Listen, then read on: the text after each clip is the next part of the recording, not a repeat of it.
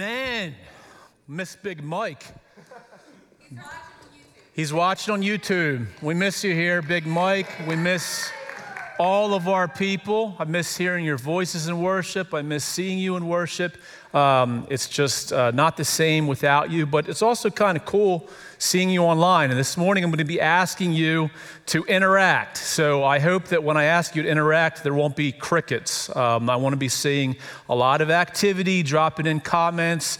Those of you who are my friends, you'll do me this service, I hope.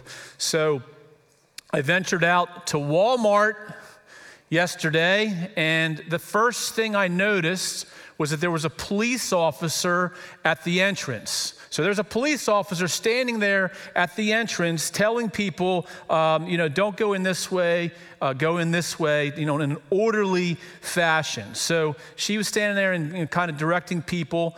And that was the end of the orderliness of it, because once you got inside, it was like bumper carts. I mean, there were so many people there. There's so many people out on the streets? It's crazy. And there was people everywhere. There's these signs on the floor, the arrows, one way up this aisle, one way, and people are looking at each other, with these disgusted expressions through their masks because, this person doesn't even see the new marking on the floor, which way to go. And it was just abnormal. I mean, it was total chaos. People either ignoring the signs, not seeing them, or whatever. Everyone had masks on. It was eerie, it was chaotic, and it was anything but normal. And, if you talk to people both inside and outside the church, one of the biggest questions people have on their minds and on their hearts right now is, when are things going to get back to normal?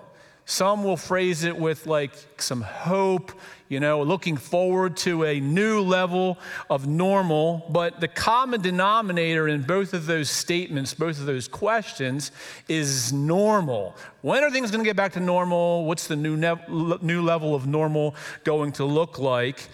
When the reality is that God is always doing something new. God is always moving us from glory to glory. In Isaiah, God said, do you not perceive it? Do you not hear it? Do you not see it? I am doing something new. And so we've named this series not a new level of normal, but a new level of good. Because God came to earth not because things needed to get back to normal, but God came to earth in Jesus because things were really, really abnormal and bad. He came to bring good news. He came to fix things because things were so bad and we couldn't fix ourselves. He came to take it from being broken to being fixed. Jesus came with good news because there was so much bad news. So we're using a letter that the Apostle Paul wrote to a church in Philippi. The letter is called Philippians. If you have a Bible, you can turn to it. I'm sure most of you will not do that, and you'll just look at the screen, and that's perfectly fine, or look at your device. I don't hear any pages flipping over here by the worship team. I love it when I hear those pages flipping, but right now I don't hear any. Oh, that's good. Yeah, right. So she's flipping them. Good. So I don't hear any pages flipping. I hear devices, and you guys probably making fun of me over there and text messaging. So the letter is called Philippians, and the reason why we're using this letter is because Paul was actually in quarantine. He was in prison. He was quarantined. He's towards the end of his life, and he's in prison. He's quarantined under house arrest. What kinds of things would he write to the people in Philippi, to the Philippian church, and to us? What kinds of things would he write while he was in quarantine, while he was in prison? Probably for the 7th time, by the way, that he was in prison. What would he write? Would he talk about the good old days? You know, would he talk about the good old times when he first met them, when these great things happened, miracles happened? He was in prison at one point, and he was broken out, and the jailer was saved, he and his family, and there was amazing things happened. Maybe he would reminisce about the good old days and talk about how he longed for things to get back to normal, where he could go back to those good old days. Would he anticipate a new level of normal? I mean, Paul doesn't write anything about that. He doesn't write anything about getting back to normal or finding a new level of normal. Paul is writing about finding a new level of good, both for himself and for the church and for us. Paul writes that good things are happening in his heart. Good things are happening in his life while he's in quarantine.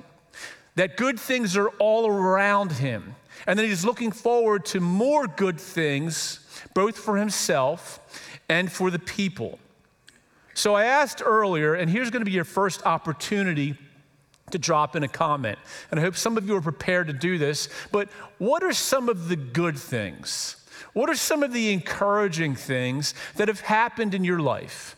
That have happened in your house, in your home, in your family, during this time of quarantine, during this time of abnormality? What kinds of good things have happened? What kinds of blessings have happened that wouldn't have happened otherwise?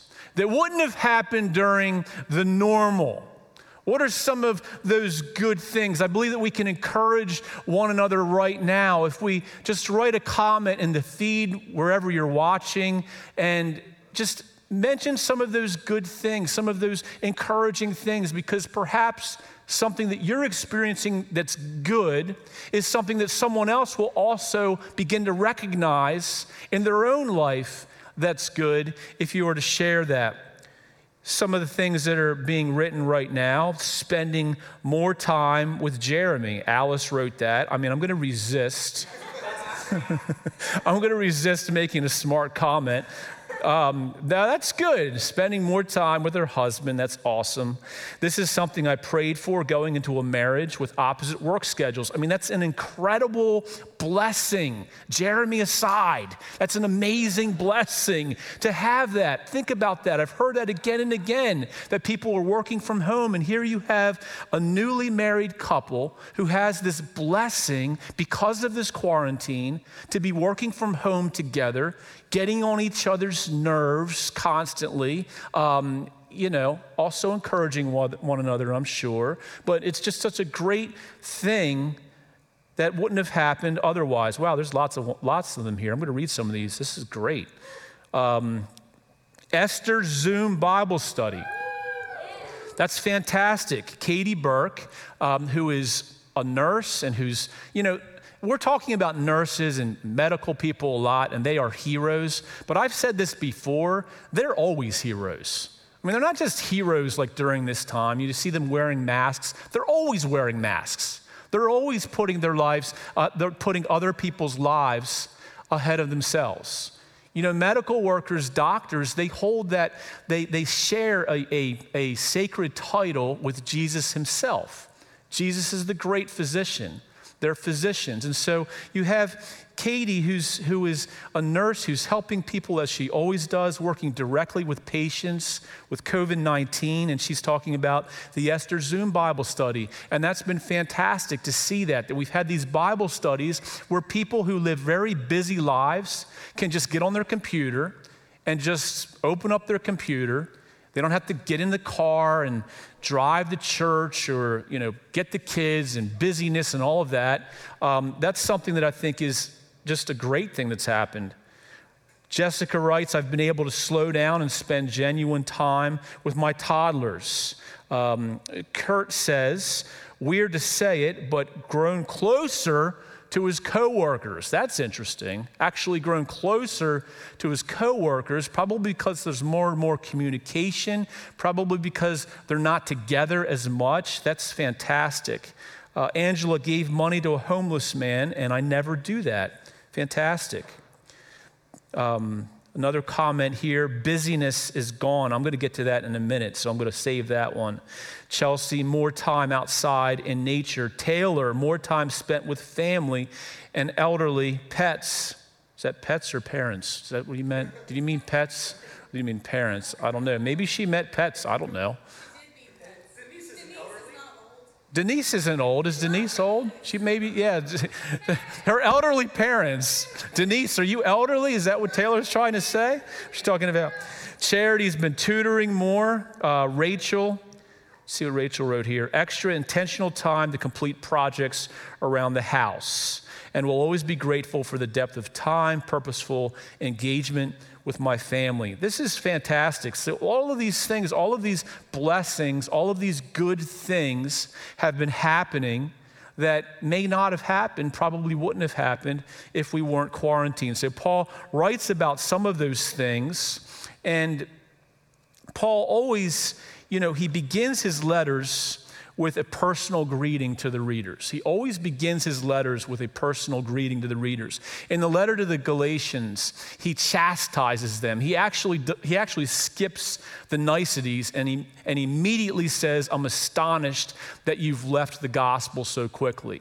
With the Corinthians, he chastises them in his opening part because there's so many factions in the church.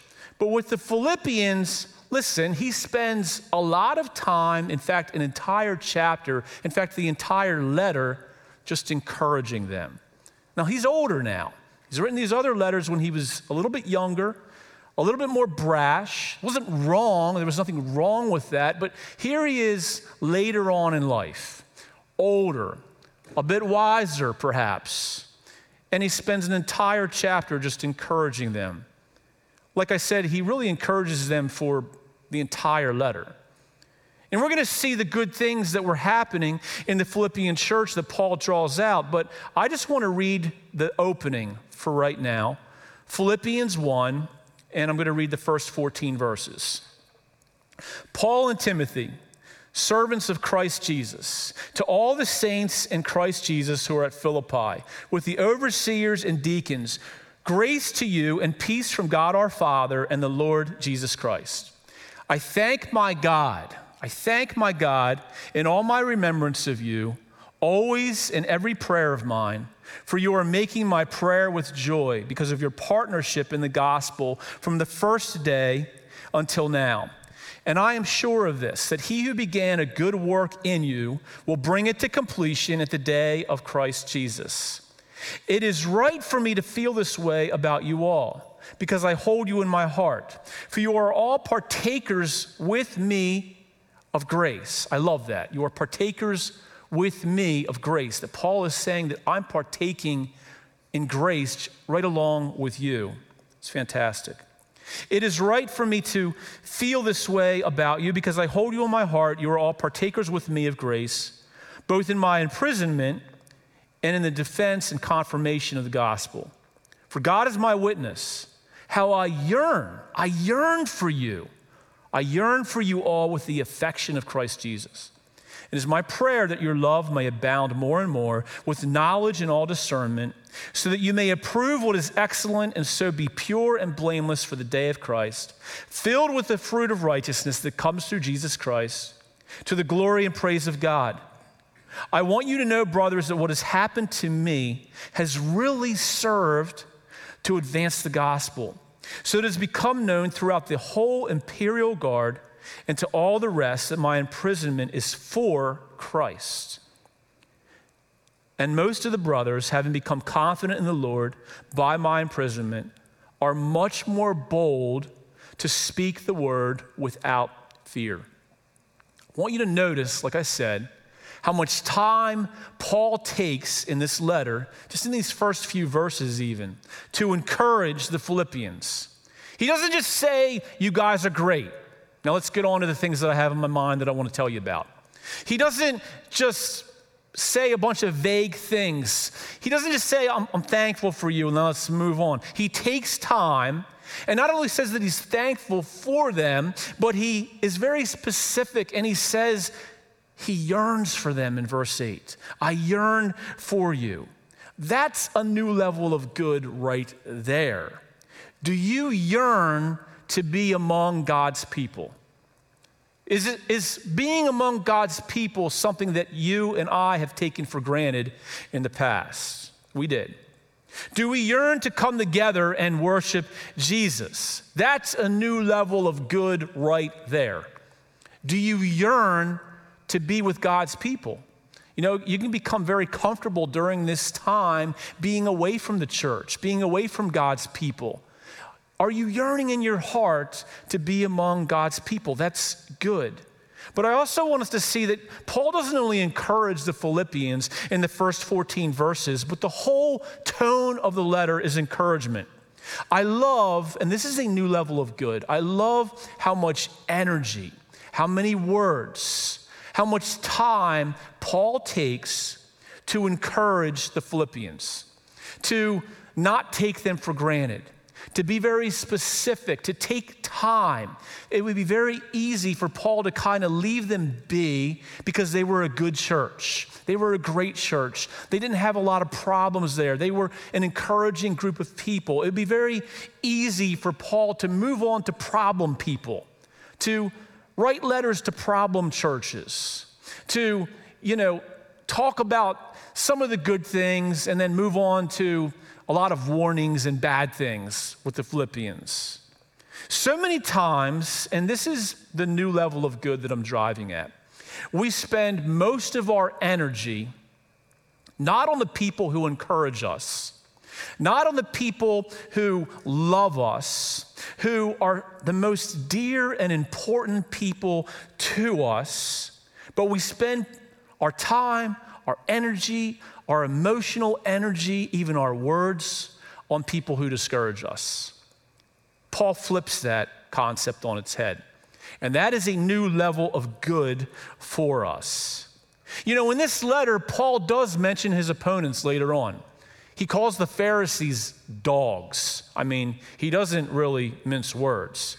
He calls them dogs. He later mentions two women by name who are causing some dissension, but it's really just a passing reference. He focuses 95% of the letter on encouraging the people who had encouraged him, the people who were on mission with him, those who were on mission with him, who had encouraged him, maybe some people he had taken for granted in the past. He takes time to dig deep, not into exhorting people and dealing with problem people and people who didn't like him, but instead he spends 95% of his energy, that same limited energy, building up and encouraging those who had encouraged him and who encouraged others. That is a new level of good that we can all have in our lives, because we flip that in our approach. We tend to spend 95% of our energy and 95% of our words on people who maybe don't like us, people who are discouraging, maybe people who are problem people or toxic people in our lives, whoever that may be. We become preoccupied with that, and we end up missing the 95% of the people over here who are encouraging, who are dear to us, who are close to us, who are people who are constant sources of encouragement. Consider this. You have someone who is special to you in your life, a person who's just supportive, a friend. It could be a spouse. It could be a child. It could be a grandparent, an aunt, an uncle, a coworker, or someone in the past who's just really encouraged you and impacted you in your life, a person who's been a real blessing in your life. You probably have lots of them. And I'm going to ask you now that if you want to share, if you want to drop a comment, maybe even tag them in your comment, someone who's been encouraging to you, maybe someone you've taken for granted in the past, someone who's just been there for you. Go ahead and drop that in the comments if you'd like. You probably have a lot of them. Let's spend the same energy that we spend over here on the problem people, on the toxic people. Let's spend the same time, the same energy, all of that time, all those resources over here on the people we take for granted, on the people who constantly encourage us, on the people who love us, on the people who compliment, on the people who genuinely are on mission with you. Spend that same energy. That's what Paul does in this letter. It's incredible. Drop a comment now on the feed and share about someone in your life that when you think of them, they bring you happiness. They bring you joy. And maybe you haven't spent a lot of time. I mean, we flip it. We flip it, and I know that I do it. And I'm probably, a little bit of an outlier because as one of the leaders of a larger church and with the ministries that we have, there can be discouragement that comes our way. And honestly, it's not always a lot. But if you have someone or a person or whoever who's discouraging, or someone has a conflict here or whatever, or it's toxic, and someone, will come to me or write me an email or whatever, and it'll be something that's discouraging or something that needs to be corrected or whatever, I tend to spend too much time on that. I tend to spend too much time thinking about it, writing back, engaging, doing all of those things. And that's okay to engage with that. But instead, take the same energy, writing that long email out to the person who's offended you or the person who has a conflict with you or that toxic person once again. Take that same energy and pour it in to encouraging your spouse, who's always an encouragement to you. Pour it into writing that letter to a grandparent who has always been there for you, who's always loved you, who's always encouraged you, that you've never really thanked appropriately, not just vaguely, but just telling them what they mean to you. We flip that. Goes on and on. I could go on and on about that. It's a new level of good. The same thing goes for the provisions and the blessings in our lives. Paul's very specific through this letter about the encouraging things that have happened in his life and in their lives. We tend to focus on the curses in our lives. Instead, look at the blessings in our lives and spend 95% of our time being grateful and thankful for those things. Spend the same energy, the same focus, the same resources on those blessings that you would have spent on the curses in your life. That's a new level of good. I also love how Paul mentions prayer 3 times in the first few verses. 3 times. Verse 3 and 4, Paul thanks God for them in prayer. Paul thanks God with joy for them. Verse 8, it's my prayer that your love may abound. He doesn't just pray generically, but prays specifically, that they would abound in love.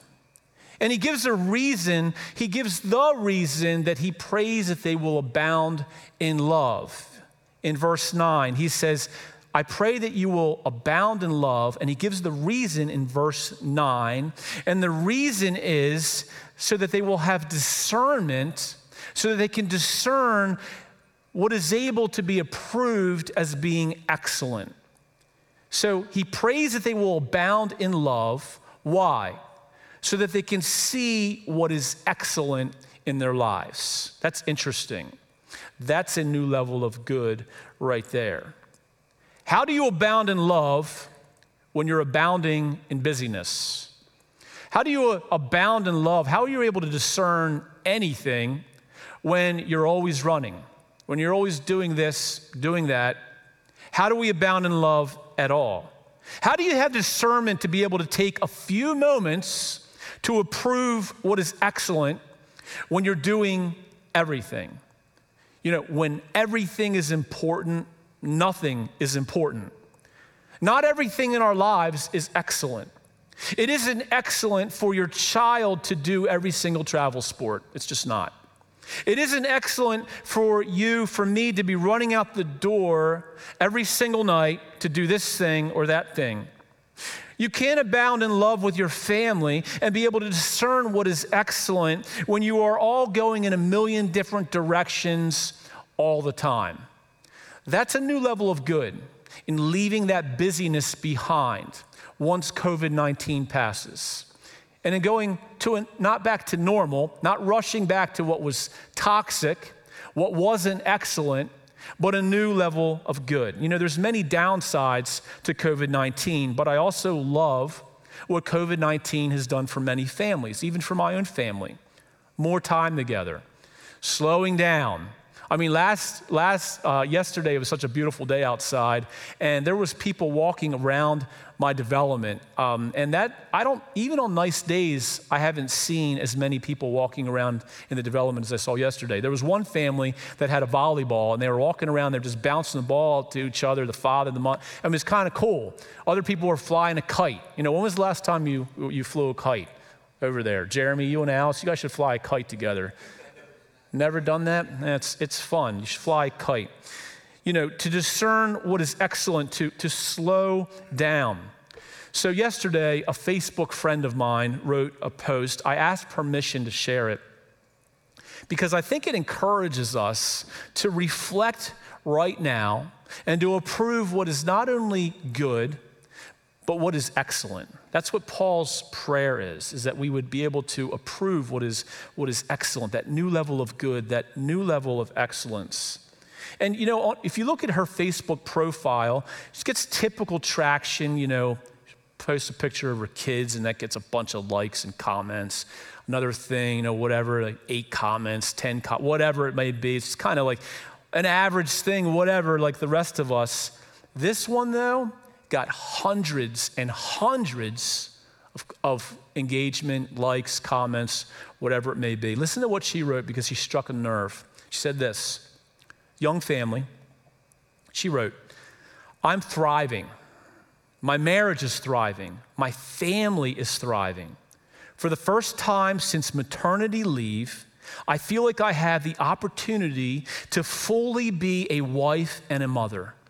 The kind of wife and mother I've always wanted to be. Before this quarantine, we would start every day waking up at 5:30, rushing to get dressed. I'd have maybe 20 minutes with my family, and then I'd commute an hour to work tirelessly for 8+ hours, commute another hour home, pick up the kids from daycare, aftercare, rush home to cook dinner, put the kids down only after 2 hours of being together, and then struggle every night to stay awake long enough to be a wife to my husband, Monday through Friday, every week. Now, this next line is interesting. Weekends were worse. Isn't that interesting? We were never home, always running from one event to the other, from one house to the other, constant running until Monday came again. Our days are different now. We are all moving so much slower. I think that's our biggest blessing. Mornings are my favorite. We wake when the sun rises. We all make our way downstairs at our own pace, usually me first, the little one second. I have time to drink my coffee with my kids on my lap. We spend our mornings snuggling, talking about our dreams from the night before and discussing how we want to spend our day. Daytime is a little different. My husband and I work full-time from home, so that comes with its struggles, but nonetheless, we are still thriving. When the kids need us, we're only a room away. We're available to them all day, every day. Even if I'm in a meeting, they have the privilege of curling up on my lap. The crazy thing is, I think my heart needs that a lot more, just as much as theirs do. I cherish our nights. It's like we are even eating slower these days. Not me. I cannot relate to that. I am not eating slower right now. It's like I'm eating everything in sight. It's crazy. Got to get back to this. What she wrote was better than what I just said. Eating slower these days. We don't rush through dinner anymore. We say our prayers slower. We take our time eating together. There are extra bubbles at bath time, and goodnight kisses aren't rushed. Our family is thriving. I've never been happier. We miss our extended family so much, though, we can't wait to be able to hug them again. So when I wrote and asked permission to use this, she wrote back, and I asked her for permission to share this as well, and she said, fine. Listen to some of what she wrote back. She said, we are proud and thankful for what this quarantine has gifted to our family. 2 months ago, we were a family that resembled robots, constantly exhausted and just strumming through our daily obligations with no real joy. We were just moving through the motions, surviving. I look back and I feel so much sadness. Now we are thriving. We've been quarantined for 2 months, learning every day how a family truly functions. And I've learned that my kiddos need so much more than what they were getting from me. This time together has proven that life can be so much more simple than I thought it needed to be. Like I said, it's hitting a nerve. Hundreds and hundreds of people engaging with it. That is a new level of good. There's a lot of things we don't need to rush back to. There's a lot of things in our lives, things that may have seemed like good things that have been taken away, that have been extracted, that really need to have a funeral in our lives. We shouldn't be sitting around waiting for those things to get back to normal. We should run from those things. We should run from busyness. Now, I know it's not all good for every single family. It's certainly not good if you've lost your job. It's certainly not good if you have a sick family member. I'm not saying that. I feel like we really pressed that in last week, that we understand that. But there's a new level of good that's available even to those who are suffering right now, that God is working all things together for your good, even during that time. I can tell you that from firsthand experience. Genesis 50:20, that things that even that man means for evil, God turns them for our good. So for all of us, there's a new level of good that's available to us during this time. New level of good. I mean, right from the start of the letter, I want to pull one little concept out. Read it again from verse 1. Paul and Timothy, servants of Christ Jesus. Usually when Paul opens a letter, he'll say an apostle of Christ Jesus. Paul, an apostle. This time, towards the end of his life in prison, as an older man, he says as a servant. That is interesting. But I think that is a new level of good for Paul. Not that saying he was an apostle was bad, but this is a new level of good. He says, Paul, a servant. Why would he write Paul, an apostle, in the other letters? I mean, there's many reasons, but one of the negative reasons he would write it is because he was always defending himself. He was always defending that he could call himself an apostle in his earlier letters. People were saying, you're not an apostle, you're not an apostle. And he was defending himself, saying, no, I am an apostle. So he would start it off, Paul, an apostle. He was very bold. There was nothing wrong with that. But this time, towards the end of his life, in quarantine, he doesn't even bother with it. Interesting. He calls himself a servant. Is it possible that he's less concerned with position towards the end of his life, while in quarantine, less concerned with proving himself? That's valid. Or is it that he doesn't need to remind the Philippians that he's an apostle because of the way the Philippians are? Because the Philippians already recognize those gifts, that calling in the Apostle Paul. They've already encouraged him to the extent where he doesn't even need to say what he is. He doesn't need to say to them what his big position is, that he's an apostle. He doesn't need to lord it over them or make sure that they understand what kind of authority he has. He can say, no, I'm a servant. I'm a servant to you.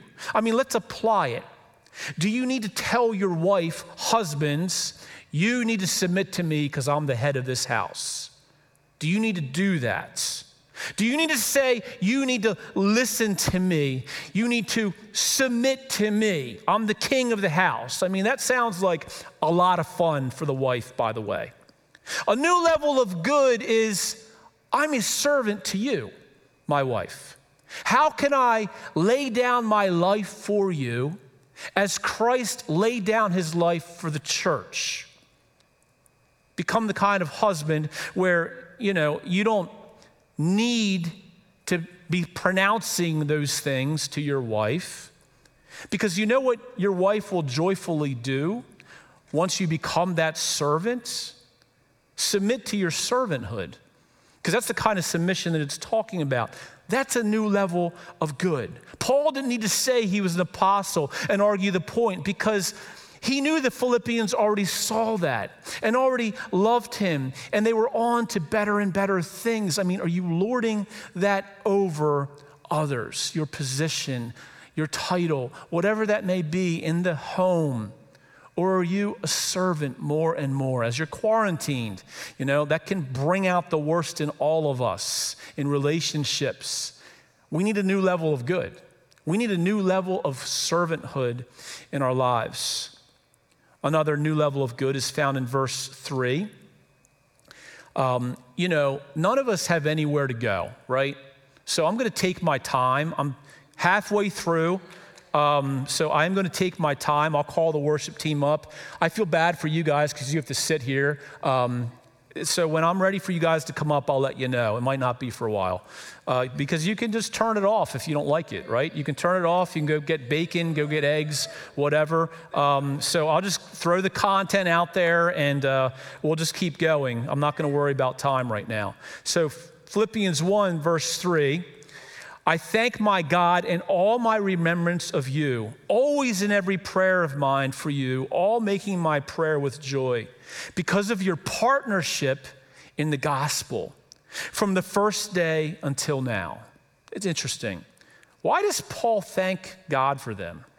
Because of their partnership in the gospel. And then he says this, from the first day until now.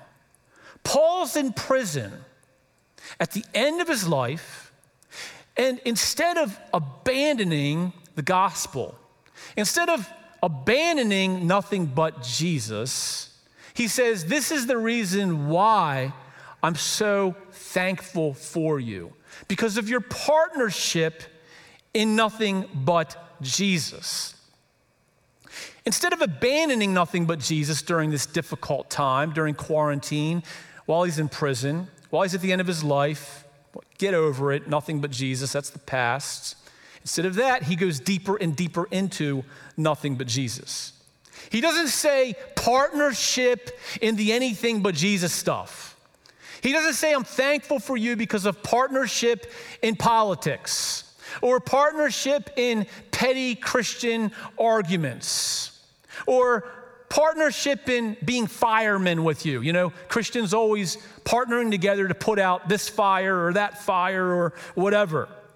Don't give up on nothing but Jesus. We can do that during times of crisis. We can do that during times of quarantine. We can give up on Jesus. It's great in ordinary times. It's thought-provoking, but when crisis comes, that's when you truly know how very committed you are to nothing but Jesus. Because what I've seen, and this happens when the chips are down, when things change in our lives, when we are in quarantine, whatever it may be, we go back to whatever our default position is. If our default position is nothing but Jesus, we'll go deeper and deeper into nothing but Jesus during that time. But if our real heart, we may say nothing but Jesus in the other times or whatever, kind of go along with it. But if our default position in our heart is really, that our Lord and Savior is this politician or that politician, or our default position is petty legalisms, or our default position is petty Christian theological arguments that nobody cares about except for a small group of Christians. If, our default position is works, and being judgmental of others and being hypocritical, then when times of crisis hit, that's what will emerge from us. That's what will come out from us. It won't be nothing but Jesus. If our default position is cynicism, that's the one I struggle with. There's more than one that I struggle with. That's one of the things that I struggle with. If your default position is discouragement, and you take all of that together, you know what it leads to ultimately is back to confusion. Back to being a confused person, a confused Christian. Because there's all of these things, all of these anything but Jesus things. Which one do you go for? What about the conspiracy theories about COVID-19? That can be our default position, is being cynical and basically saying that this whole thing isn't really what it seems or whatever, and it may or may not be, instead of focusing on nothing but Jesus. Paul says from the first day until the last that consistently they're partners in the gospel. Paul is saying there that Jesus isn't just the ABCs of the Christian life. That he's not just the beginning of the Christian life, but that Jesus is the A through Z of the Christian life. That Jesus isn't just what saves us. Jesus is who sustains us, who changes us, who is with us during these times, who sanctifies us. That it's all Jesus doing that, not us, not ourselves. I love that Paul mentions Jesus. He mentions Jesus here at the end of his life, towards the end of his life, in prison, in quarantine. He doesn't talk about conspiracies about him being imprisoned. He doesn't go back to, really going after the Pharisees over and over and over again, all of his old opponents. He doesn't go back to old default positions that we would go back to many times. He goes back to Jesus. I want you to notice 6 times in the first few verses, he mentions the name of Jesus. Verse 1, to the saints in Christ Jesus. Verse 2, grace and peace from Christ Jesus. Just that alone, grace and peace, that's a new level of good. To be a person of grace in Christ Jesus. Who are you harboring a grudge against? Who haven't you forgiven? Who is it that you need to show unmerited favor to? It's so convicting. Grace, the only way that happens in our hearts is through nothing but Jesus. New level of good. Verse 2, peace in Christ Jesus. Peace means an absence of war. It means the end of internal strife and external strife. Don't you long for that? That's a new level of good. It's not internal strife, external strife, war here, battle here. It's peace. Verse 6, I'm confident that he who began a good work in you will be faithful to complete it as you try harder and harder and harder, because it's all up to you. No, in Christ Jesus, there it is. Again, verse 10, be pure and blameless in Christ Jesus. Verse 11, filled with the fruit of righteousness in Christ Jesus. Nothing but Jesus, and the worship team can make their way up now, is a new level of good.